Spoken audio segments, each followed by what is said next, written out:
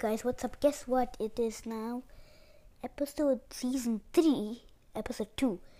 Today I got a review of Day of the Dragon King, another Magic Treehouse series, and another book part of the Magic Treehouse series. And basically, remember Morgan? She gives them a bamboo strip. They have to go find a book because a library is getting burnt down in China. Let's go to ancient China, and they go there meet they meet two people. One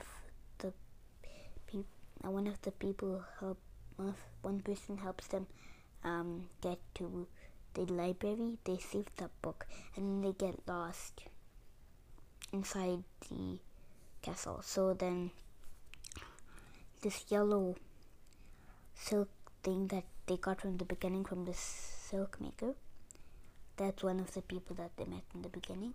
That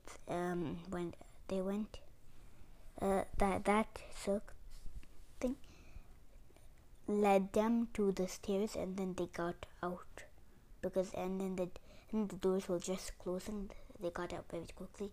They went inside the treehouse and they got back to Frog Creek, Pennsylvania. And that's all for today. And remember, you have to get used to getting to season 3 first before we actually get into other stuff. So see you next time. Bye.